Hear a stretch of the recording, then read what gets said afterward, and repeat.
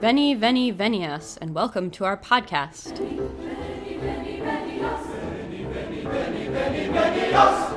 Good evening, and welcome to Ask a Medievalist. I'm Em, the Ask portion of our program, and joining me tonight, as always, is Dr. Jessie Noose. Hello! So tonight we're doing kind of a special episode, and we're going to try to get through this with a minimum of sound problems so we can edit it and get it out right away, because I know. Today we're going to do what Jessie did on her summer vacation. Yay! Yes! At least the most medieval portion of it. Right. We're going to start, Yes. we're going to start with Oberammergau, which is a place. Yes. I didn't know that the first time you mentioned that. I was like, Oberammergau. Yep. I don't know what I thought it was. It is a city. Yeah. I mean, it's not a city at all. It's a tiny little town. In Bavaria. Yes. Which is, I've heard it called the Texas of Germany, but not by an actual German. So. No. Okay. It's the Midwest of Germany. Okay. And I say that because, people from Bavaria also settled the Midwest of the U.S., right? Famously. Yes. Wisconsin, Chicago. Many of the German residents in these places were from Bavaria. Yes. Certainly not all, but many. The Germanic influence in those areas are strongly Bavarian. Mm-hmm. Not exclusively, of course. It should be pointed out that, in addition to this, Bavarian Germany is also Catholic Germany. Right. As opposed to Lutheran Germany. Which is why we have fish fries on Friday. Yes. In Wisconsin. Yes. So there are those very, very interesting things. When we think of German decoration, or Chicago has its, Christmas market every year, and all these sellers come from Bavaria. And I used to always wonder why. Mm-hmm. And having now been there, I know why they come. They come because it's a trip for a couple weeks to Chicago. The weather is the same. Oh. But it's awesome. Why wouldn't you go to an American city like Chicago for a couple weeks in the winter? You will have plenty more winter to be at home in Bavaria skiing or whatever, if that's your thing. Yeah, okay. It's the same way someone from Chicago would go to Munich, for example. Mm-hmm. Why would you not do that? Sure. A trip to Europe. Yeah. Right? Especially around Christmas time. Mm-hmm. The plaza, Marienplatz, which is the plaza from the famous, new council house, which is old, and amazing and gorgeous, and has this clock that, they now it only chimes, cuckoo clocks come from this area. So, speaking of sort of German engineering, clockwork. When you say that something's like clockwork in Bavaria, you mean it very literally. Ah. They take this really seriously. Okay. And the clock has figures that come out. As I said, it only does it now at 11 a.m. and noon. Mm-hmm. You got to preserve it. It's got nets over it that you can see straight through, but you don't even see them unless it's really sunny out. But to keep the pigeons out. Ah, okay. Yes, but it's amazing. This clock is amazing. Figures come out and sort of dance and do things. It's part of, Munich history. Mm-hmm. So there's processions. There are a couple scenes. One of them is a procession in front of royalty, and then there's a joust. I almost don't want to spoil what happens. The procession comes back, you see the procession again, and, the figures are just gorgeous. They're amazing. It's just amazing. And then the joust comes back, and one of the figures gets, hit and falls backward. Oh my gosh. It's just, on his horse, he, falls back. Yeah. It's amazing. And then that's the sort of the top part, and then the bottom part comes, and it's these figures that twirl and spin as they go around in a circle. It's the dance. Mm-hmm. These sort of dancing figures. And Like sort of at like a May Day ceremony. Mm-hmm. There's also a maypole there. Okay. It's just a little bit off the plaza. Anyway, but it's just incredible. But this is a part of Germany that it definitely has the beer gardens. It has all this stuff. It's gorgeous, gorgeous, gorgeous. It's also the only place. Well, I don't know. I think it's one of the only places that had the Olympics and then actually used the stuff. Oh, really? Yeah. Famously, this is just a side note, but the Olympics, you should never host the Olympics in your town because they cost just astronomical amounts of money. It's all a huge waste. Mm-hmm. It all goes to ruin. It's just a big mess. It's a horrible mess. It's always a horrible mess. Munich might be one of the few places that escaped that. Mm-hmm. Yeah. Cool. They're very proud of it. It's also worth pointing out bad things happened at their Olympics. Yes, yes, and that this was 1972. It's actually the anniversary of it. Yes. Ah. So I have to say, weirdly, they were actually doing stuff for the anniversary. Oh, yes, and the building has been preserved. We did not actually go see all that. I want to say that there was a movie about this. If you're interested in the history, called Munich by Tony Kushner wrote it. He wrote it, and Spielberg directed. Yeah. It's an amazing film. Yeah. I would say probably not a happy film. Not a happy film. There's this one moment in it, though, that I actually use in class. It's a great film. It very much tries to sort of understand various sides of the issue. Obviously, it, is filmed very much from the Jewish perspective, but it doesn't make all the Jewish characters heroes. It does question sort of what revenge does to you and what happens when you go looking for it. As a brief summary, the movie is about the kidnapping and murder of the Jewish Olympic team or the Israeli Olympic team, I guess we should say. Well, it's really about the aftermath. It's about the revenge. Right. Mossad hunted down all of the people involved. Killed them. Yeah. I think, including with one of them, they may have blown up their telephone. Like, the revenge, it was very complicated and espionage-y. Yes. But anyway, so it is a very good film. It has a phenomenal, phenomenal cast. It was Daniel Craig right before he was cast as Bond. Ooh. Sarah Hines. Anyway, it's all sorts of famous, great people. Eric Bana is the lead. But more specifically, there's this shot in it at the beginning, which I said, this part's only the beginning. The inciting incident is only the beginning. But, where everyone's watching the hostage part on TV. Mm-hmm. So this is in the movie. You're watching people watch the hostage situation on TV. Okay. And what Spielberg has done is he refilmed the hostage situation to exactly match the actual footage. There's this famous photograph of one of the terrorists, basically, when he came out on a balcony. Yeah. And Spielberg films that moment, and it's this incredible sort of meta-theatrical moment. Mm-hmm. This is actually a great sort of intro to Oberammergau. It's this incredible meta-theatrical moment where you, of course, are aware that you're watching a film that someone made, right, of this moment. But it's also a historical moment that was actually captured on film. Right. And did photography. Because this was the 70s, and we had that stuff. And exactly. Probably in color photos, even. Yes, color and black and white. Mm-hmm. And so he matches it. Mm-hmm.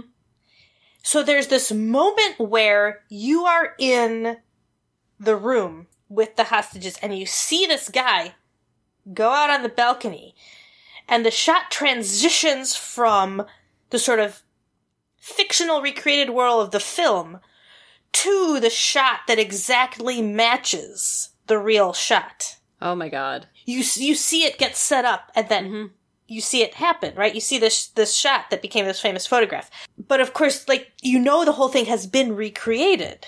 Mm-hmm. None of it is the original footage, but it does exactly match this moment of the original footage. And so there's something really interesting about the fact that Spielberg does that to me is why this is a good film, because it is a reminder that even things we think of course, historical authenticity, that photograph is a real photograph of a moment that happened. That's absolutely true. But anything before and after that, right, is the story we tell ourselves. Mm-hmm. Right? And you see Spielberg kind of remind us of that. Right? He's not pretending that this is historically accurate. This is his take. Yeah. Right? And the transition from sort of the room and color to that moment, and then I think we see it in black and white on someone's screen. It is this reminder of sort of the ways in which history and narrative kind of interact. Mm-hmm. And it's a brilliant moment and a brilliant setup for then how he tells the story, right? He can then choose to tell the story how he wants to. He sort of set it up. This is him telling this story.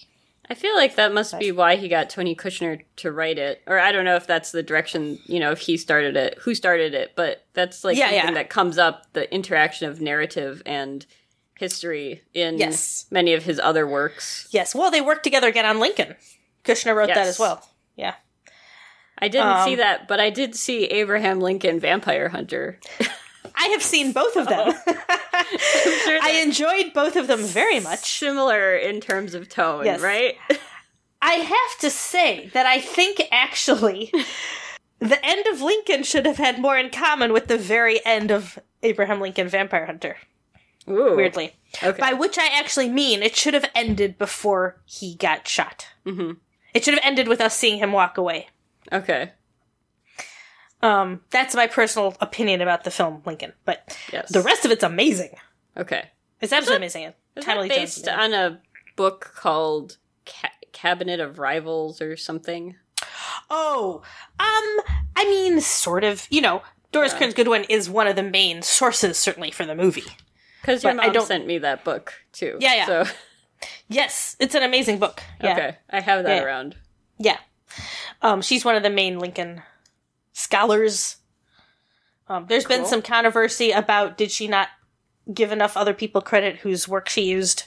But it is still an amazing book. I want to mention that controversy. Okay. But speaking of this film, Munich. So, yes, we should preface all of this by saying I had not previously been to Germany. Mm-hmm. I'd actually flown through the Munich airport, so that's not 100% true. But, gorgeous airport, by the way. Beautiful airport. And I did sort of wonder what it would be like. Mm-hmm. Because when I'm white passing, but, Japanese also, so, and of course Jewish. So you do wonder, going to Germany, what's going to happen. Yeah. There is history there that isn't great. I looked up things to do in Munich just to see what, the touristy lists are. And basically, there's the list that's like all the museums, and then there's the list that's all of the Holocaust sites. Yeah. We did not go to those. Yeah. But they advertise them. They, and that's good. You want people to go to them. Then you want them to want people to go to them. Mm-hmm. But it's an interesting reminder. The fact that it is the anniversary of the 72 Olympics. Mm-hmm. That was also really interesting. They commemorated, they preserved that building. Like I said, they actually use all the Olympic stuff. I mean, they use the park. All that stuff is gorgeous and it's amazing. And good for Munich for really doing that. But also, and to be fair, in 72, I mean, that was not the fault of Germany that happened. Mm-hmm. But there is some sort of weird symbolism to the fact that it happened in Germany, right? You can't help feeling that there's something a little weirdly symbolic about the fact that it happened in Germany and not at an Olympics that was somewhere else, right?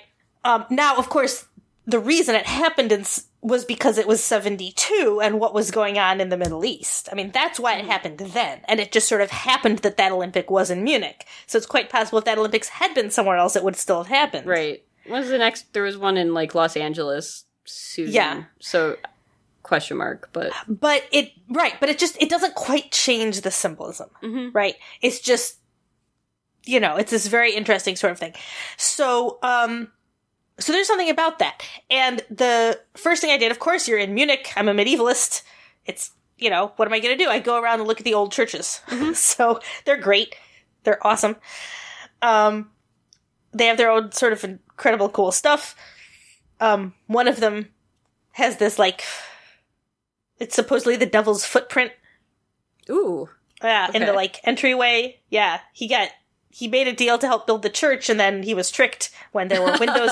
He didn't want there to be any windows. He doesn't like light, of course. Right. And so he thought there weren't any, and he was because he couldn't see them from where he was standing. And he, like, stomped his foot in joy, and then he, like, moved and realized that there were all these windows, and then he supposedly disappeared into a cold breeze that still blows through the cathedral. Yeah. Okay. Which is a reminder of how Munich's weather is very much like Chicago and so on. It's, you know, anyway. Anyway, so there are lots of fun things like that. There's old stuff. There's famous artists, you know, like Van Eyck's paintings and the churches and all this stuff. But you also sort of wander around and you're like, oh, this bishop died in whenever. Is it before or after 1930? Yes. When did he die? And of course, even if it's before 1930, you're like, proto-Nazi? Right? It's just hard not to sort of think about those things, right? And then actually, walking around, downtown Munich, you pass a plaque that's like, yes, in this very old building, the council met and basically, this is where Kristallnacht started. You're like, oh, okay. But, there's a plaque up to it. Anyhow, so it's one of those things that's interesting. But as you wander around, it's really great. It does remind me a lot of the Midwest. As you move out of Munich, and I mean a lot of the Midwest, it's like they grow corn and all that stuff. The difference, of course, is kind of the roofs and the decoration. It is what we tend to think of as German. Right. When you go to, like, a German restaurant in the Midwest, this is what it looks like. It's that kind of roof, this kind of wood carving decoration, which is really Bavarian, right? Right. So that's different. And then, of course, as you get out of Munich towards, for example, Oberammergau, you're headed into the Alps, basically. It's gorgeous. It looks like the Smoky Mountains. It's amazing and beautiful. This is why there's skiing. Okay. And in the winter, usually in the summer, these towns are picturesque, right? They depend on summer tourism, people who want to come see picturesque towns. But their big thing is in the winter with skiing. So all the little hotels are really little ski places. Now, that being said, obviously, every 10 years or so, Oberammergau does their play. Yes. Okay, so this is their thing, right? They have a passion play. Yes. And they've been doing it. So what happened was, this is the fun part, is that the plague showed up in Oberammergau in the 1600s. Being the plague, the Black Death. Yes, that one. Yeah, the original. The super fun. Yeah. But this is actually really interesting. So I had planned to go in 2020, which was the 10 years. Because, okay, so when the plague showed up, they said, we'll do the play every 10 years? Yes, they made a vow to God. Yes, if nobody else dies of the plague, I mean, people had already been dying. This is why they got scared. And so if nobody else dies of the plague, this is 1633. If nobody else dies of the plague, we will do a passion play every 10 years. Forever. And from that point on, nobody died of the plague. Okay. So, science, of course, has explained this by saying that, that's because everyone who was going to die had already died, but that's, who knows. Anyway. So what happened is, they started doing it. So the first one was in 1634. Right. Immediately after. Yes. And the point, of course, is that, essentially, it's the town who puts it on. This has always been true. I mean, we definitely have talked about medieval plays before. The whole point, of course, is that it's the town that does it. But, sometimes it's guilds. This was the thing in England, Right. for example. And here, of course, the point really is that this is a town civic duty, right? Mm-hmm. Like voting today, or whatever it is, Yeah. Jury duty, except fun. But that the town is supposed to do it. Mm-hmm. Because that is, of course, the point. Yeah. Is that this is now a civic responsibility, because that is how the vow worked, right? So, this continues on, actually. Which is really important, so we'll talk about that in a sec. But the first one, supposedly 60 to 70 people were in it, which is a big cast, but not really for a passion play. I mean,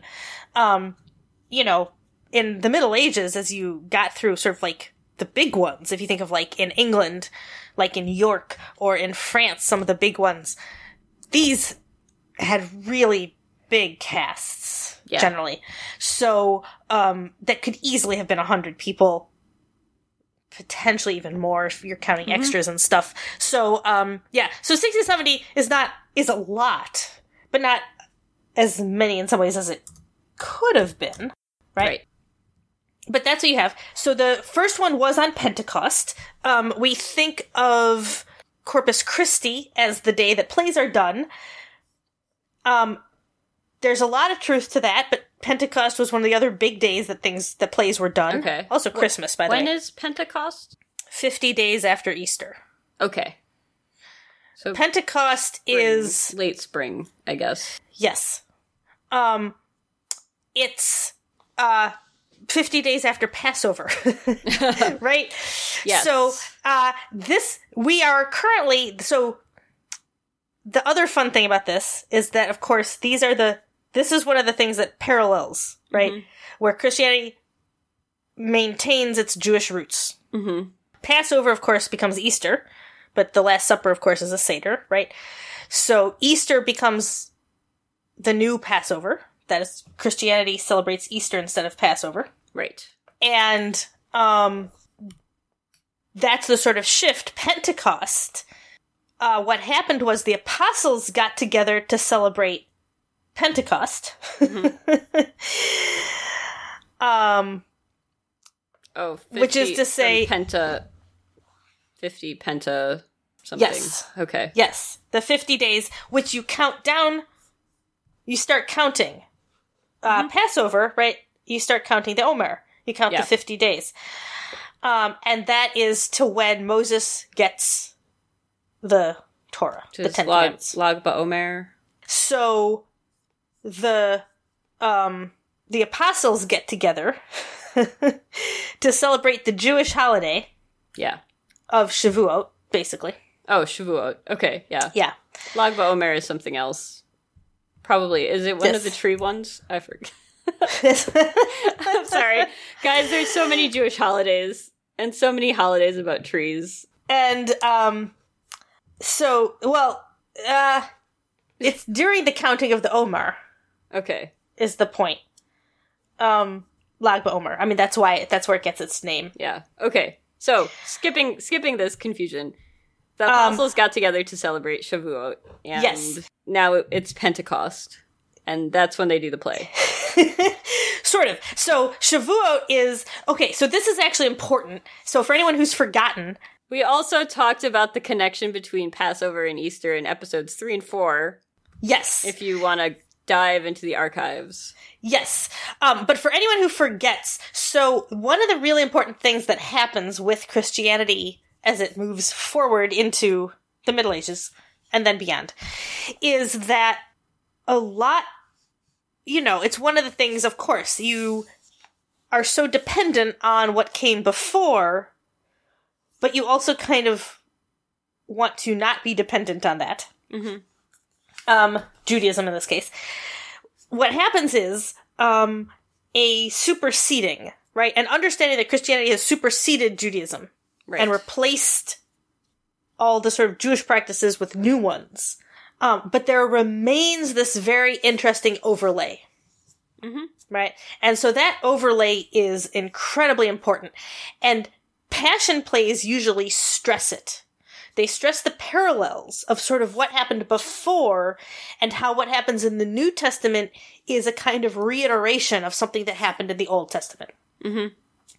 So, Shavuot, or Shavuos, is the, bestowing of, the Torah, but of, I guess, I don't know, how would you say, wisdom, God's knowledge, right? Moses goes up the mountain, he gets this stuff, right? He talks to God, and that this is bestowed upon the Israelites. So Pentecost, what happens is the apostles get together to celebrate Shavuos, and the Holy Spirit descends upon them. Okay. So basically, they don't have to commemorate what happened with Moses and what Moses then did for the Israelites. They have gotten a direct line. Okay. Is this also why Pentecostals speak in tongues? Yes. And they call it being filled with the Holy Spirit. Yep. Or something. Yes. Okay. Yeah, that's what it comes from. And in paintings and stuff of this, usually what you see are little tongues of fire over everyone's heads. Okay, cool. Nice. I love a good icon. Yes. So that's what happens. So, so Pentecost becomes, right, so the apostles now got that kind of direct line. Mm-hmm. So they don't have to commemorate Moses anymore, they got it direct. So what happens then is that Christianity then commemorates them with Pentecost. Mm-hmm. So it's the descent of the Holy Spirit on the apostles, as opposed to Moses talking to God and the Ten Commandments. Moses, of course, remains incredibly important, but the holiday has kind of been updated. Right. Right. 2.0 or whatever. So, but that idea is incredibly important to the whole concept of passion plays in the Middle Ages. Now, we should point out, of course, 1634, this is the early modern period, right? Yes. So Ober Ammergau is a little late in the game when it comes to passion plays. Mm-hmm. Not really. Obviously, they're neighbors. People have been doing them in Germany for a long time. Going all the way back to Latin and things. So there are plenty of medieval German passion plays. Do we know if they had been performing a play before the plague? Or was this like a new idea that they had come up with? As a town, it's not clear that they had been performing one, no. Okay. They hadn't personally been. Right? But obviously, people in the region have been. People, Sure. in the larger region have been. They certainly... So, it's interesting, though, that this is the idea they get because it is kind of late. Mm-hmm. Right? Germany's been doing this for a very long time. It's kind of petering off. Obviously, you are starting to get, the divide, Lutheran Catholic. So it's interesting that this is the thing they came up with. Mm-hmm. Right? To show their dedication. In some ways, it's a kind of, I think, reiteration of their faith of Catholicism, that they would do a passion play. This is something that now would read as very Catholic. Yeah. Right? So, that's their first one. And there are, they aren't unique by any stretch of the imagination. Plenty of other people do passion plays, maybe not for the same reason, but other people certainly do them. So, they're not unique. But you'll notice, this is 1634, pretty quickly they switch it so that they're on the decade. Okay. Right, so that's how... So this year, it should have been 2020, of course it ended up being 2022, it was actually the 42nd. You'll notice it hasn't actually been quite 400 years. But this was actually the 42nd play. There were, there was occasional gap because of war. They got prohibited from doing it one year. Religious stuff. It is Catholic, and not all of Germany is. So there was a year they were prohibited from doing it, but then they were allowed to do it again. So they kind of made up for stuff. So anyway, so this was the 42nd one. The interesting thing, of course, is the fact that they did keep doing it. So unlike regional plays, that didn't have vows presumably to keep them going, they really hung on to this. Yeah. As a thing that they needed to do. Now, it's worth pointing out, of course, that the plague does not go away, right? Like, plague sticks around. You know, Shakespeare, of course, dies in 1616, but throughout his time as a playwright in London, occasionally the theaters would have to close in the summer because of plague, because as we know, when things are happening like that, you can't have big gatherings of people. This is the thing we have relearned. Yeah. So, times. yeah. So the fact that Oberammergau keeps doing it is partly a factor of their vow, partly a factor that the plague, of course, doesn't go away, so it's not like the danger doesn't quite stop. And eventually a factor of the, fame. Because, of course, eventually they are kind of the only ones still doing it. When they start in the 1600s, it's not unusual. Right. But by the time you start getting into the 1700s, the minute someone starts to prohibit you from doing it, yes, then you have to keep doing it, right? So that helps, no doubt, right? And so what ends up happening then, throughout the 1800s, is that not only are they still doing it because at this point, you not only have the vow and the fact that occasionally they have been told they can't do it, but also now you are becoming famous for doing it. Right. Right? So it's in the 1800s when it starts to become a kind of, a bit of a touristy thing that people are aware of. And so that obviously then also keeps them going, basically. Sure.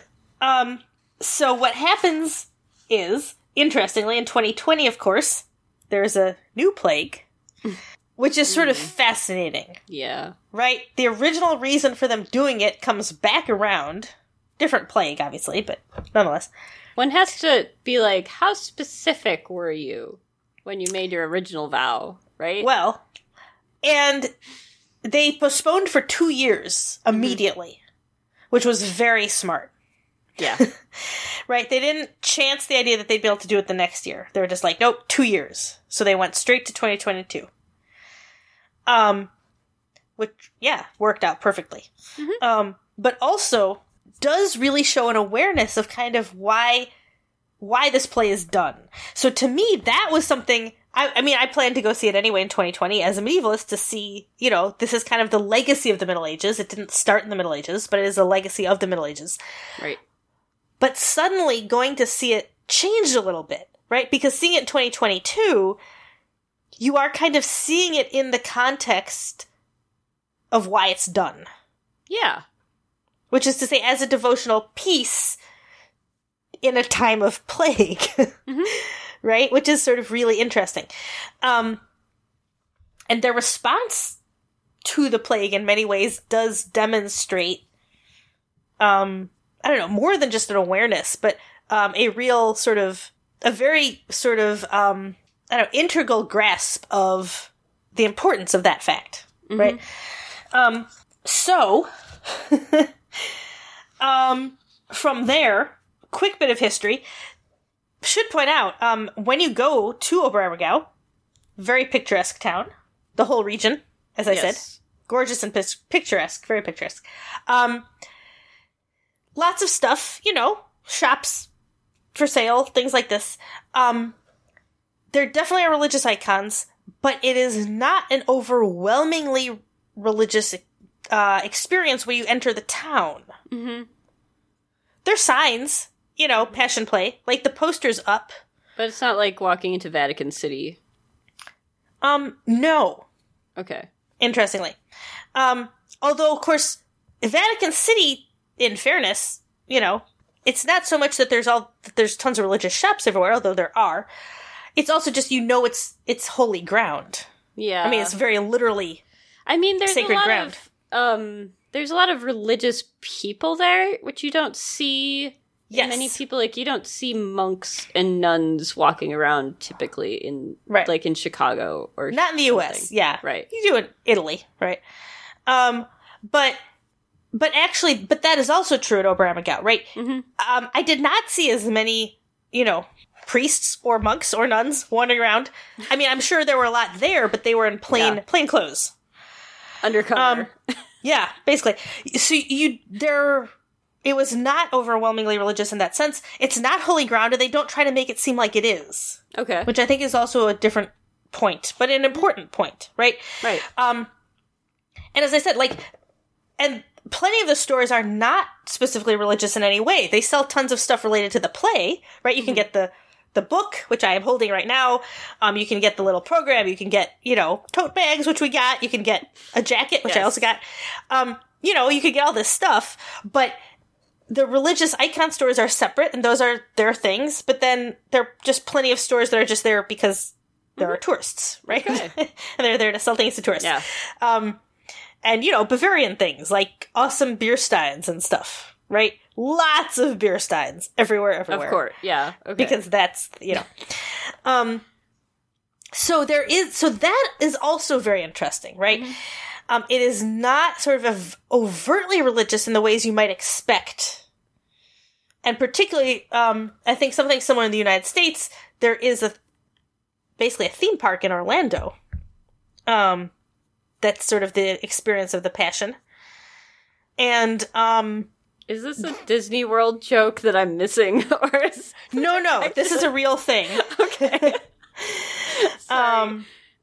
I was like... This is a very real thing. No. Okay.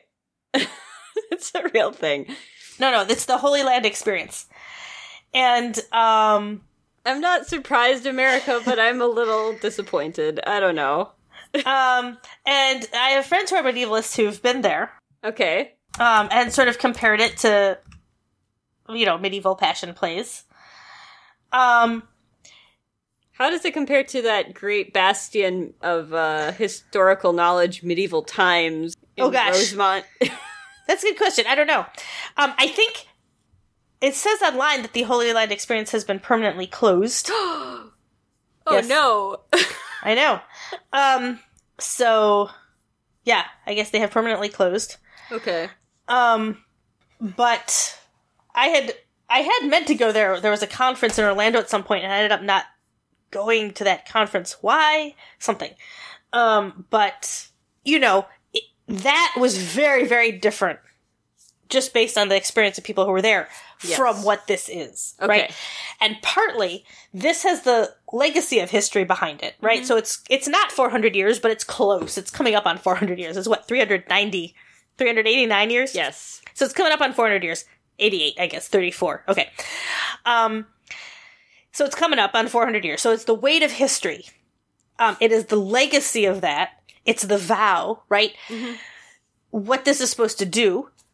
But it's also very much the history of Germany, right? To me, I think there was something sort of very important about the fact that over the past 20 years or so, since the 80s, they've been working on making it very not anti-Semitic.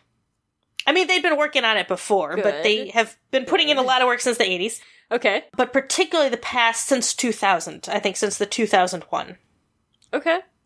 And this is a responsibility that they take very, very, very seriously. Right? So the weight of history is not just the 400 years, the vow, the plague, what this is supposed to mean in a time of disease, right? Mm-hmm. What it's sort of supposed to stand for, which are the sort of things we hope religion does stand for, right? Which is like hope and healing from trauma, all that stuff. Right. It's also very much, I think, and not exactly unspoken, because when you go there, in the lobby, it's all outdoors, of course, but they do have they built this theater. It's the biggest covered outdoor theater. So it's basically a giant airplane hangar. It's open at the ends. It's like if the Hollywood Bowl were covered, basically. Okay. I think 4,500 people fit inside, and it was full, but even though you could kind of tell how many people were there, it never actually felt as crowded as you'd think with that many people. It was really astonishingly well organized. And there's like a dinner break, and they just, you hop on the bus to get to where your dinner is, and amazingly well organized, I gotta say. Anyway, the lines for the bathrooms were never terrible. How long was it? It's supposed to be 5 hours. It went 15 minutes over in the second half, which is fine. So it was from 2:30 to 5, 3-hour dinner break, and then from 8 to 10:45. Which actually isn't bad. I mean, Wagner is that long without the 3-hour dinner break, right? You get like a half hour at the Met, because some people eat dinner, but yeah. So, I mean, that's fine. But, it's like most of a Philip Glass opera. So the sort of, the building, it does have the sort of lobby, though. And they have up the history of the Passion, right? The history of their play. And they do not skimp on the World War II part. It was very much seen as propaganda for World War II. Oh. In ways that are not great, obviously, but they're very open about it. More than that, before World War II, the cast of Oberammergau had toured the U.S. and various other places as a way of trying to reconcile, the Allies to Germany after World War I. Right? Ooh. Because yes. Germany, of course, was on the other side both times. And got super duper, hammered in the settlements after World War I. And that's part of what led to World War II. But not exclusively, but partly, of course. Germany's yes, empire ambitions, arguably, right? Their imperial desire, and now they've got it. They're the head of the EU. England left in a fit of pique. Germany basically has what they wanted all along. Yes, which is the joke, of course. And all they needed was Angela Merkel. Yeah, which is funny. But anyway, so but that is kind of the joke that people make about it. That after all of that, right? They got it. But to be fair, it was very nice. Germany is very nice. It was a nice place to visit. So the weight of that history is very important. And it's the reminder of the fact that this isn't explicitly stated, but how sort of important it was kind of as propaganda during World War II, anti-Jewish propaganda, is embedded in its history and the history of it as a town. So this is another thing, right? I figured out pretty quickly that Munich was great and awesome. And I will say at the hotel, there was a point at which I saw two people leaving the elevator where I was kind of like, those two people look like white supremacists who have come to visit Germany for the wrong reasons. That was the only time that happened. Otherwise, Germany is very diverse. It's incredibly diverse for all sorts of reasons, but one of those reasons is the American military. A lot of, not a lot, but I guess maybe a surprising number? I don't know if it's surprising, but a number that is higher than you might think of African Americans who have been in the military and stationed in Germany stay or move back. Oh, yeah. Okay. I was going to say, I know that the base there must be pretty big because I've met, say I've met 10 military people or military adjacent people in my life, and, probably half of them were in Germany at some point. Yeah, I met a lot. So, it's a lot of, a lot and particularly, in Virginia, there. Of course, a lot of people around here are military or ex-military because it's Virginia. Yes, everybody goes through Germany. Not literally, but it does seem that way. Yes. But it is a place people go back, right? And it's a sort of interesting reminder African Americans in Germany today, as in France frequently, can have very different experiences in Europe than they do in the US, right?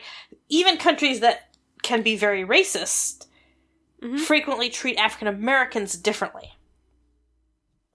Yeah, I've heard stories about that dating back even to famously. World War That's II. why everyone ended up in Paris. Richard Wright, James Baldwin. Yeah. Josephine Baker. I do not blame them. Would 100% go to Paris. I'm not, I'm not African American, but I would go there anyway. A lot of Jews ended up there as well, for sure. Yes. Political This activists. is my dream. I will have a cold water flat in Paris. Yeah. And write novels. Tristan Zara.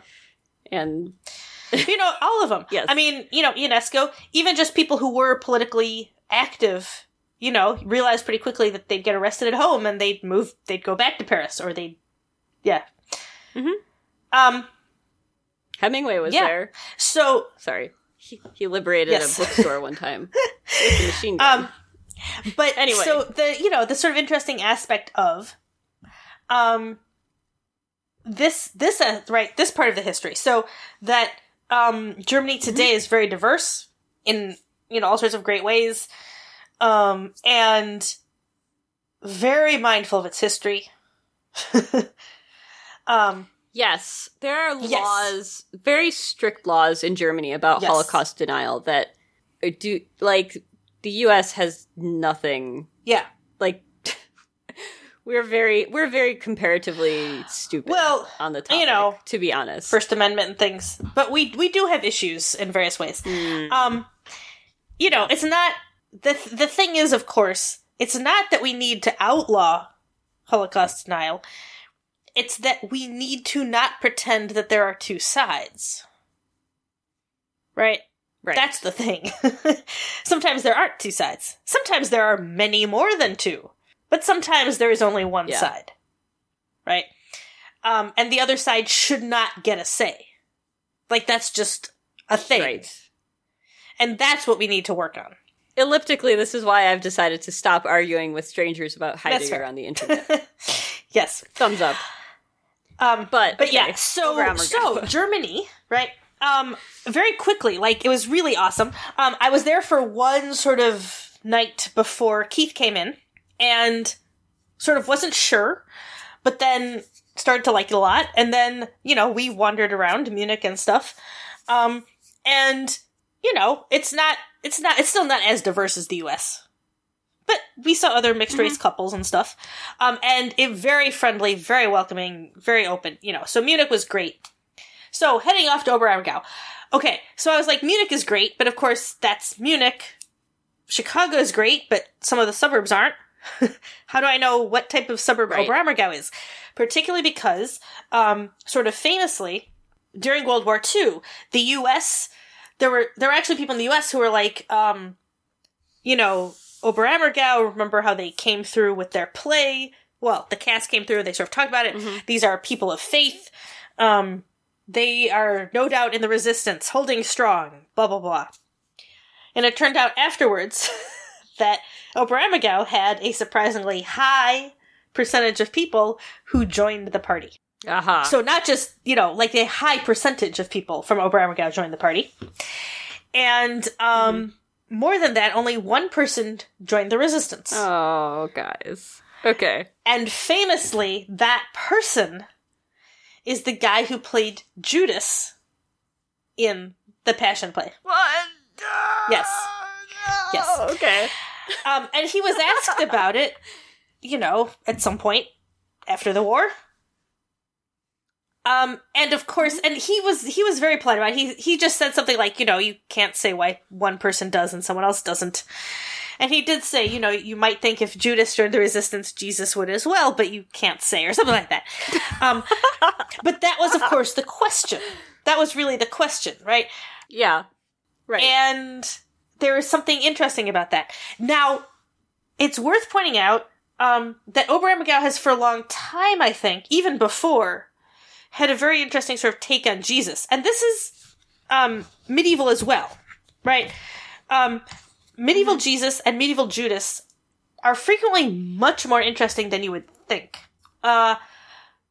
Which is to say, I mean, Jesus, in some ways, is always a little bit revolutionary if you're going to give him all of his speeches about the poor, because... Yeah, all the table flipping and the chasing people with whips and the... Well, just the, turn the other cheek. I mean, all that stuff. It's always been a little bit revolutionary. And makes me think, of course, of Good Omens, where the film version, I mean, the TV version, where they're... Oh, yes. At the, what did he say? Everybody should be nice to one another. Yeah. And David Tennant says, oh, that explains it. Yeah. Yeah. It's also the beginning of, one of the Hitchhiker's guidebooks, right? Where it says 2,000 years after a man had been nailed to a tree for suggesting that people ought to be nice to one another. Yes. Yeah. So, that has always been a bit revolutionary, right? But another side of it that does absolutely exist in the Middle Ages as well is thinking through Judas's motivations and making him seem sort of a little more human as well, and also more of a political adversary than just someone who's evil, right? Yeah. Yeah, so what was his deal? Well, this is interesting because getting to Oberammergau, right? I wasn't sure, but once you get there and you realize, like, you almost, like, you see a poster for the play, and then, like, that's it. And you're like, and it's like theater that way. And then you start, you see the stuff in the gift shops or whatever. You're like, oh yes, I'm in the right place. But like I said, it's not overwhelming. Okay. It is not overt. And that turns out to be very much by design. I guess Muslim inhabitants of Oberammergau started performing, I think, in the 2020 production. Yeah. There were some black performers on stage in the sort of crowd scenes and such. This has a cast of, I don't even know, but definitely, I'm going to say 150 people or something. It has a whole chorus that's separate. Wow. This is getting into, like, Broadway side. The chorus, the music is very much kind of derivative of Bach's St. Matthew Passion, but is composed by people in the town, or I think, and has been around for a while. Like, they've been working on the music for a very long time. I mean, so it's been worked on. So when I say derivative of Bach, I mean, it is, but also it was originally composed a lot closer to his... that was the style. Yeah. But it has been obviously changed and altered since, and I think the current composer, is sort of credited as the composer. So, But anyway, so, the take... What happens is, first of all, it begins and ends kind of with a narrator telling us the story.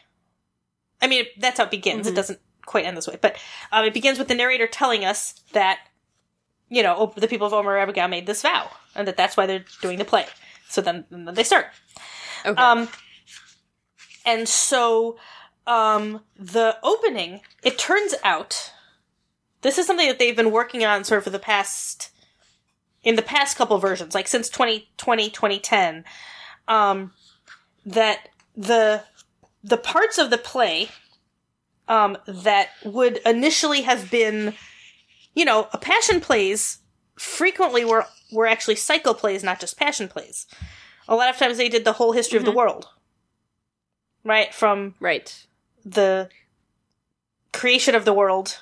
We talked a little bit about some of those before. And what this play does is, the chorus will come out and sing about something from the Old Testament, and there'll be a tableau. A tableau vivant. Which is brilliant, because that's a very medieval / early modern art form, the idea of a tableau. Plenty of places that didn't necessarily do full plays would do floats that they would carry through the streets, where there would be, living people doing a tableau. And so what happens is, throughout the play, there are moments after a scene where the chorus will come out and sing about whoever, Daniel in the lion den, and then the sort of a curtain will open and you'll see the tableau. Mm-hmm. And that's the way of doing this overlay, right?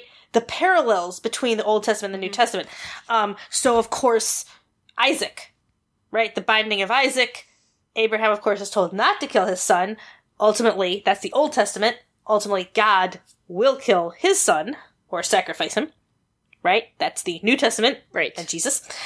But all of those parallels, right? Of course, Daniel in the lion's den is another famous parallel.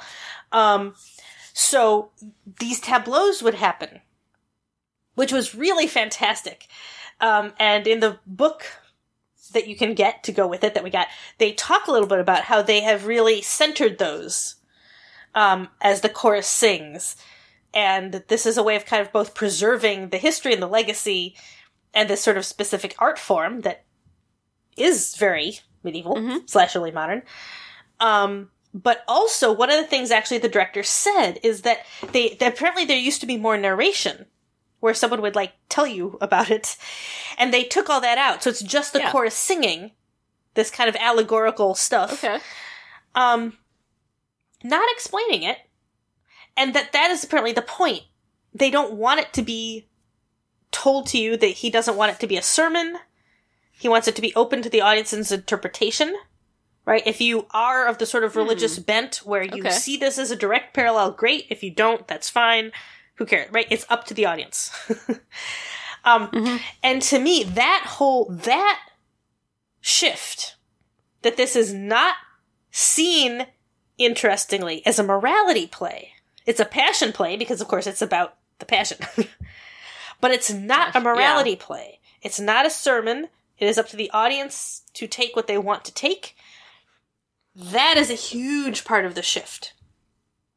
A really important part of the shift of making this not anti-Semitic. Because it means that they're not trying to sort of impose a meaning upon this. So that's one of the things that happened. The other thing is that everyone in the play, with the exception of Pilate and Longinus, who is a Roman soldier, who is sort of Pilate's second in the play, everyone else is Jewish. Everyone else is played as Jewish. Really? And that's it. Okay. And that's, I think, part of a shift they made also around 2020 or so. Or maybe even 2010. Because they had an exhibit on costumes. And they had pasted the outside of the building where this exhibit was with all of the old costumes from a previous year. Okay. And so this look specifically, I think, but I think the shift started maybe in 2010. But just, so everybody else is Jewish. The only person who uses the word Jew is Pilate. Maybe Longinus does at one point, but really Pilate. He doesn't use it a lot, but when he does, it really landed. It was clearly supposed to. He looked somewhat like an SS officer, just vaguely, right? Everyone else is very much in, like, what we would consider kind of Middle Eastern, I mean, sort of ancient Middle Eastern. I mean, they all look like Middle Eastern peasants, so they're just basically in robes. Just all basically in robes. It looks good. I mean, it does look, not exactly first century, but they're not trying to be exactly historically accurate, but not modern, right? Very, like, little life of... basically, life that of is basically what they all look like, yeah. High quality costumes, I gotta say. But, so that's what they look like. But Pilate very much looks, he's like sort of modern, dark, fascist soldier dress, right? So, he's, uniformed. He's got the boots, he and Longinus came on riding horses. There were a lot of live animals. This part was fantastic. Very medieval / early modern. They did love animals. Francis famously used animals. So that part was fun. Yeah, they came on riding horses. Pilate dismounts. Herod came on riding a horse. There were real sheep and goats. It was amazing. When Jesus was doing the flipping of stuff, he breaks this jug that apparently they, like, piece together later and everybody signs it. It's like a charity thing. But he breaks this jug. He does this stuff. And he, kicks a basket, whatever, and someone sort of in the crowd, when he starts breaking stuff, clearly opens something, and all these doves fly out. Yeah. Oh. So that was nice and symbolic and lovely. I assume that they're trained or something to come back, because, but anyway. So, or to go home, I suppose, is what they do, right? And then they get brought back to the theater, and then they do it again tomorrow. They're not just catching a bunch of pigeons. Definitely not. No. These are from like that. No, somewhere they put down a basket of breadcrumbs. These were nice white doves. Throw the lid on it. Definitely nice white doves that I believe are trained. Yeah. Even with Herod, he actually came on with 2 small camels. Yeah, we're so cute. What? Super adorable. Okay. None of the animals stayed around on stage very long. I mean, because then someone would take them off. But anyway, this is phenomenal. Right. But anyway, so everyone else is played as Jewish, except, Pilate and Longinus have this sort of SS look to them. And when Pilate says, Juden, it's clearly supposed to land. He knows it. The audience knows it. You could feel it. Okay. So there was that was very aware, right? So this is not like what is it, that scene in The Passion of the Christ where David Bowie plays Pilate and he's just like, so you're the king of the Jews. No. And actually, interesting, I just want to give a shout out. Pilate was a very good actor. Everyone is from the town. Yeah. In the second half, we saw our bus driver from the morning in one of the buses we took in the chorus. Yeah. So, yeah. Okay. Cool. Yes. But everyone's from the town. The major roles are all double cast because, various reasons. People have jobs, basically. Yeah. But, so are they doing one performance every 10 years, or is it like a couple over the summer, or? They do the two halves. Every day that they perform, they do both halves. You can see the whole thing in one day, which is what we did, or you can choose to see like one half one day and come back for the next half the next day. They perform every day except Mondays and Wednesdays. I think it's from like May to October or something. Yeah. Wow. Okay, that's a long run, and now I kind of get why they're like every 10 years. Oh, it's a huge... Holy cow. It is a huge thing. It's enormous. It's astonishing. I mean, they have it so well planned, it's astonishing. But the fact that the town does this is astonishing. I mean, it's astonishing. But, Pilate was a very good actor. Herod was fantastic. He was 100% amazing. He was also exactly what the Middle Ages describes Herod as sometimes. Now, Shakespeare famously describes him as very sort of bombastic and yelling. But another description of him from the Middle Ages, I mean, Shakespeare's, of course, early modern, not medieval. A description of Herod from the Middle Ages suggests that he would have a very high voice. And sort of implies that he was played as kind of effeminate. Well, this Herod, he was a big guy. And he was just phenomenal. He was loud, he was great, but he was sassy. He giggled. I mean, he was sort of, he really reveled in his role as kind of the, luxurious, fat cat king, basically, who's just rich and has too much stuff and giggles and, he was just phenomenal. It's good to be the king. He was phenomenal, he was great, but he also played it in this way that is very much how it's described in the Middle Ages, which is really sort of interesting. And is very much, I think, a commentary on wealth, basically, right? On sort of the idea of wealth. I just want to say that even though I use the word effeminate, that is sort of how it's described in the Middle Ages, in the medieval version. Is there something homophobic about that version? Maybe it's not clear, because he would not obviously have been a eunuch or anything, so it's not implying that, but maybe something about, about Jewish men, about whatever, maybe. That is not how this actor played it.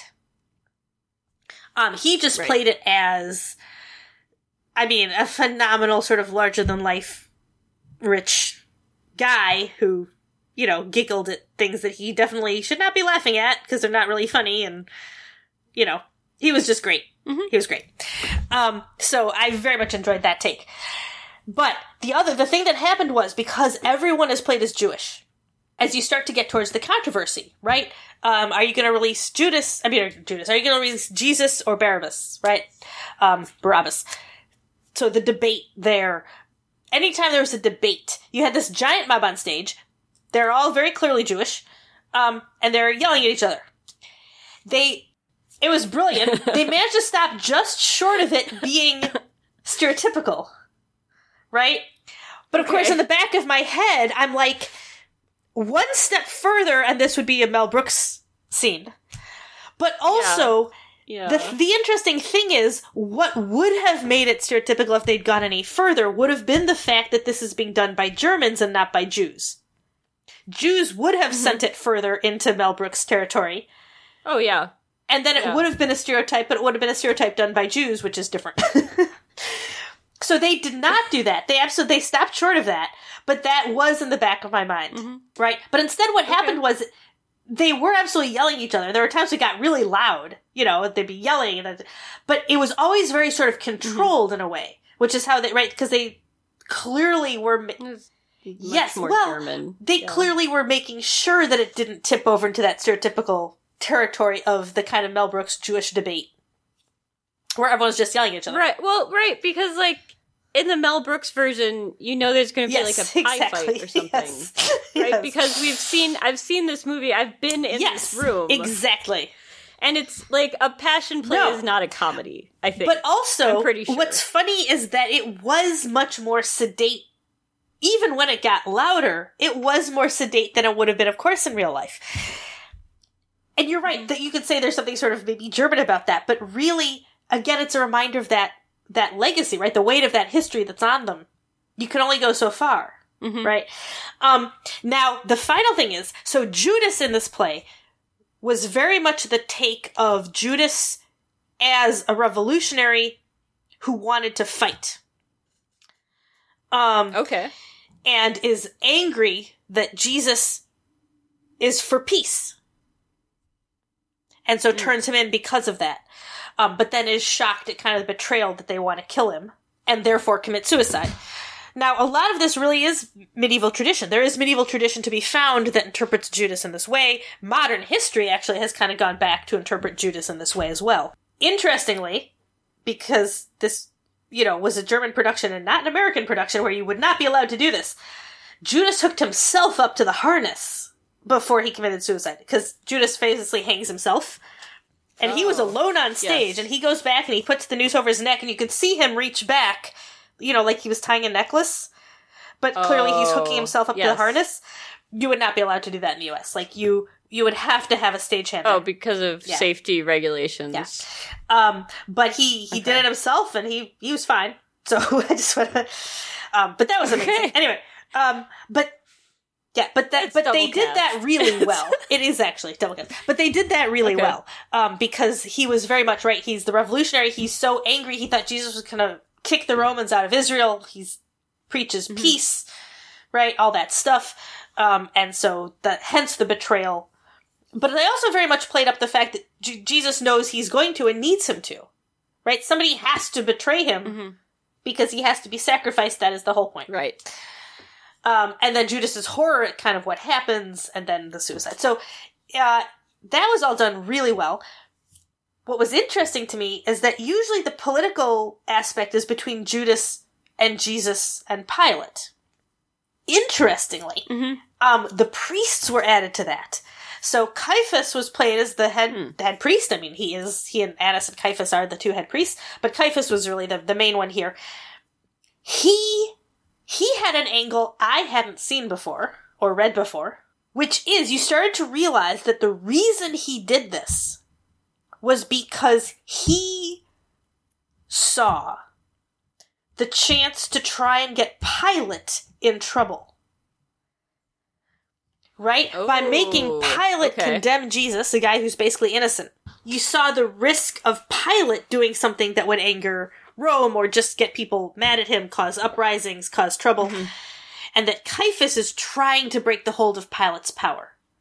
Right? And basically he sees this as a way to do it. Okay. And that, maybe if Jesus had actually been willing to violently kick out the Romans, that would have been fine. But so what it does is makes Caiaphas this really kind of slippery political character, which was fascinating. Right? Usually, of course, he's basically evil, sometimes more evil than Judas, really. He's rarely given a motive, or he's just kind of complicit in the power structure. He's a kind of hanger-on. I mean, there are a lot of things, but this was a very new take. Yeah. It was really interesting. And it gave it this sort of three-pronged political debate, basically, right? Judas's point of view, kick out the Romans. Yeah. Jesus' point of view, there's all this other stuff you need to do first. Why are you worrying about the Romans, right? You gotta feed the hungry and the sick and be good to people and be nice to people and help people who are in prison. Right? And eventually you can worry about overthrowing them, but take care of yourselves first. Right. And then right, violence is not the answer, all that stuff, right? I will say, they also, all of that was really pointed. I mean, Jesus said all that stuff front and center. And of course, especially as an American sitting there thinking about, like, violence is not the answer, all the stuff. Anyway. Oh, boy. But then for Caiaphas to sort of be seeing this as a way to get Pilate in trouble, and you saw Pilate sort of realize that that's what Caiaphas is doing. So all of that was really interesting. That was all really interesting. I had not seen that before. And as I said, then you sort of start to see what they have done to take out the anti-Semitism. So it really becomes very much, Pilate is the only one who throws the word Jew around. And that's clearly very pointed. And then, you know, there's the sort of political stuff going on in the community, who are Jewish, trying to figure out what you're going to do. And of course, that itself is a really interesting sort of take, right? What are you going to do when you're sort of under the foot of these guys? It mirrors a lot of stuff that really happened, of course. I mean, there were people who were complicit, and all the stuff about that they may have just discovered, but really they kind of always knew, apparently, who turned in the Franks. Yeah, it was Jewish. Oh, really? Apparently Otto Frank always thought so. And people have defended this guy and been like, no, it wasn't really him, but a new book kind of came out and said, no, it really was him. You know, yeah. But I think a lot of it's because kind of the idea of complicity. Right? Anyway, so all of that, very interesting. And then, of course, you get the end, which is the whole point. I mean, this takes up a good... Like I said, they did run 15 minutes over. This takes up a big chunk of what you do, which is the actual passion part of it. I do want to say there are some really other interesting takes. So at the Last Supper, they brought out a menorah, not a Hanukkah, right? That is it. But just a clearly Jewish candelabra. And popped it on the table and lit it. Jesus said all the blessings, so he did the hamotzi and the kiddush. In Hebrew. My goodness. He did it right. He got it. I mean, I was listening. Yep. Nice. So, you know, they added a chunk of Hebrew. It was really fun. The Shema. They did the Shema. So they really embraced all of that. Yeah. And then the Passion. So, you know, you definitely got the blood. He's whipped. He's beaten. All of that. Not super overboard. Enough to get the point across to sort of really, but not overboard. Right? Mm-hmm. Like, they definitely, you don't need to. I mean, it's hard to watch someone get beat up on stage. Like, it is tough. Right. And then, so Jesus and the two thieves come out carrying their crosses. This choreography was amazing, because so Jesus is carrying his cross, and then somebody, you know, who sort of wants to help him. This is, of course, part of the story as well, all the way back to the Middle Ages, is given his cross to bear. Haha. Is told to carry Jesus' cross for him. Right? What that did, in this case, it is part of the story. But in practical staging terms, it meant that Jesus gets to stay on stage and talk to, like, Veronica and people like that, while the guy, Simon, who's carrying his cross, takes it off stage and around and back up stage so that they can situate it for the raising. Right? While Jesus is up front talking to us and not having to worry about that. Meanwhile, one of the thieves basically just stayed stage right, and the other thief quickly carries his across to stage left. So they're all three spread across the stage, with Jesus is now in the middle, thanks to the guy playing Simon. And when it's time, they lay all three down, they nail them, in quotes. Obviously, they did not actually do that. And then they're clearly all set up in front of kind of, pits in the stage, basically. They got ropes tied to them. Oh, okay. And they pull them up. This is what they did in the Middle Ages as well. Ooh, they would pull them up, similarly, and they'd drop into the peg, or the hole, whatever it is. But they got this down. Because those guys are on the cross when they do this, right? So you got three of them going up at the same time. They pull them up with the ropes. In they go. Boom. Brilliant. Mm-hmm. Okay, so you get the last scene. The good thief who's like, I believe in you, save me. And Jesus like, you'll be in heaven with me before the end of the day. Okay. Yes. They die. Longinus, on his horse, trots across the stage and pokes Jesus with his spear. Ah, and a horse. Okay. Yeah, retractable spear. I just want to say. But it looks real. I mean, it looks like he's stabbing him. You could hear some gasps. Yes. And I want to say, you didn't hear a lot. You heard a little sniffling, you heard some stuff, but there was not, like, an outbreak. It's all very subdued and very muted in ways that were very interesting. So then, they put up ladders against the two thieves, who are both small men. Bigger guys go up the ladders, hoist them, carry them down. Yes. That's a thing. Okay. Hire the firefighters for that one, I guess. Well, the fire department was genuinely there. So, quite possibly, yes, as a matter of fact. Yes. 100%. Yes. Absolutely. The fire department was mostly directing traffic, but yeah, I think two of them probably were those guys, because that is the thing you have to do as a firefighter. And, yes. Yeah. So, for Jesus then, who of course is still in the center, some more talk, what are we going to do? They lay out the shroud on the bottom. They had this white silk, like circus silks. Mm-hmm. Someone went up a ladder behind the cross and draped it over the cross in a way that looks very much like the paintings with cherubs. No cherubs, but the silk draped around it. Right. Okay.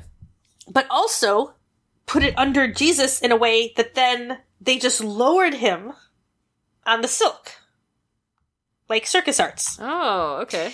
And then once he was lowered far enough, they sort of took him, and then they just left up the silk, so it's draped just like the paintings around the cross. Okay. Right, and they lay him down in the shroud, they carry him off. And then the final scene, they had sort of all these candles that come out, people come out with candles on stage, and an angel has like this guy who you slowly start to realize is an angel. Also because in the book it said he was. But he comes forward. He also played the angel in some of the tableaus where there was an angel. And then he comes forward, he has this like iron pan with fire. Like a big wok with fire, you know. A sort of like carryable fire pit.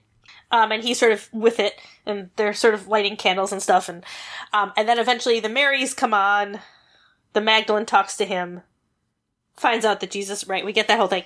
She gets the final line of the play, as she should. The women did not have big roles in this, which is interestingly not...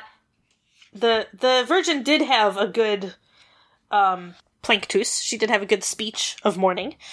And that's when you started to hear people crying, which is very medieval. Oh, right? That they would start crying when they heard her. Yeah. Because that is the moment, right? But then the Magdalene did get the last word, which was brilliant.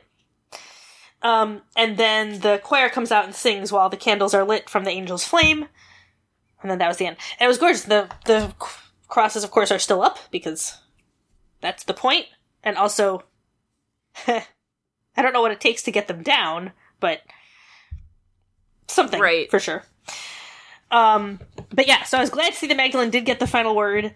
It was nice, that the Virgin's planctus, it wasn't super long, but it was very good, and that sort of started some of the sniffles. Right, that's very medieval. But overall, it was actually really good. It was a really good performance. It was really fun to watch. The music was great. The whole thing was really nice. It was a kind of religious experience, right? Just very sort of, it's been a couple years of trauma, right? And so to go see this thing, right? Yes. This is a play about a guy who... Absolutely. Really, who's willing to die for what he believes in, basically. Right? Which is that everyone should be less violent. And there's something great about that. And particularly, I think, the ways in which everyone was very muted around us. And the conversations we had with the people next to us, the people literally sitting next to us, German couple, they have been to, like, all of the national parks in the U.S. This is what they do on vacation. So what they do on vacation... Okay. I mean, they live in Bavaria, where there are Alps, but what they do on vacation is go to places like Yellowstone and Alaska and stuff. And they drive around in like an RV up through Vancouver and down through the Redwoods, and, like that's what they do on vacation. And then we met the couple in front of us and like over a couple, at the bus stop coming back after dinner for the second half, and it turned out they'd been in front of us the first half too, but we hadn't met them yet. And, you know, we just chatted. Basically, everyone wants to know where you're from. You're like, Chicago. And they're like, oh, Chicago. And then... Were they like all of those Italians who are like, oh, Al Capone? No, because that is not, of course, how Germans think of Chicago. Right? That's how Italians think of Chicago. Yes. And Bulgarians, actually. Yes. Bulgarians are very... There's a really famous book about Chicago in the 1920s in Bulgaria. So that is also... They also think of the gangsters. But... Okay. No.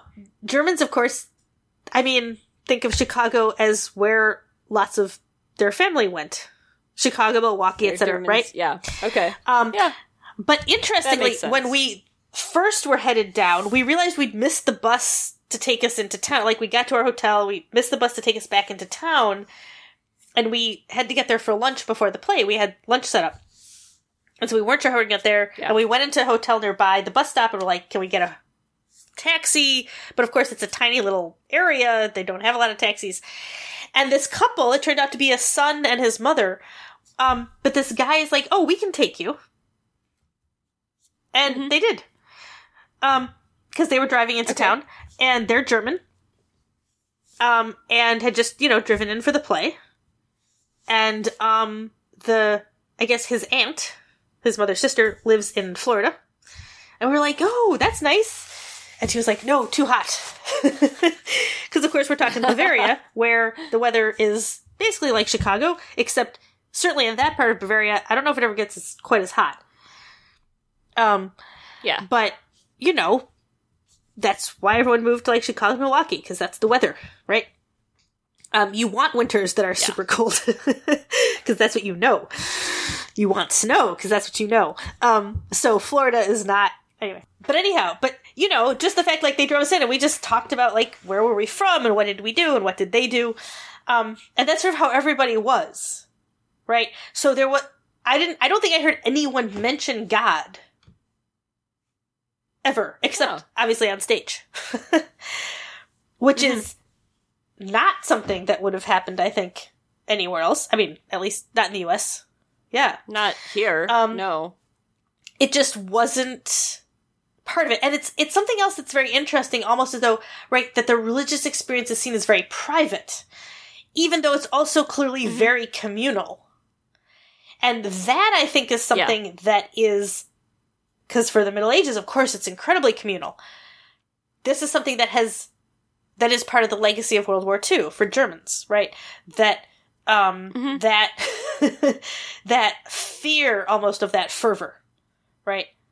The religious fervor that you cannot go that far, right? Because of what happened when you did, basically. But yeah, so there are ways in which it does seem to me to be very reminiscent of the Middle Ages.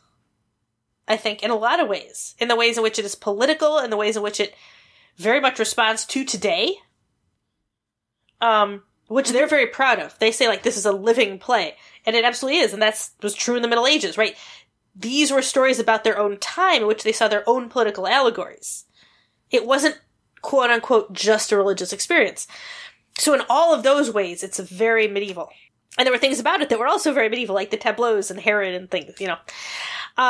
But in other ways, that sort of fear of the fervor, the ways in which the religiosity is incredibly subdued, a lot of that is the legacy, I think, of World War II. So it is this interesting mix of those things. Yeah. But it was actually great. It was really great. You know, Keith, of course, came along. He is a theater scholar, but not a theater historian. He is not a practicing Christian. I mean, neither am I, obviously, but, you know. He really enjoyed it. I think he was surprised, but he really enjoyed it. He loved the whole experience. The area is gorgeous. Everyone is incredibly nice. The food is great. Yeah, so I recommend Bavaria. I recommend Munich. Really awesome. Really nice people.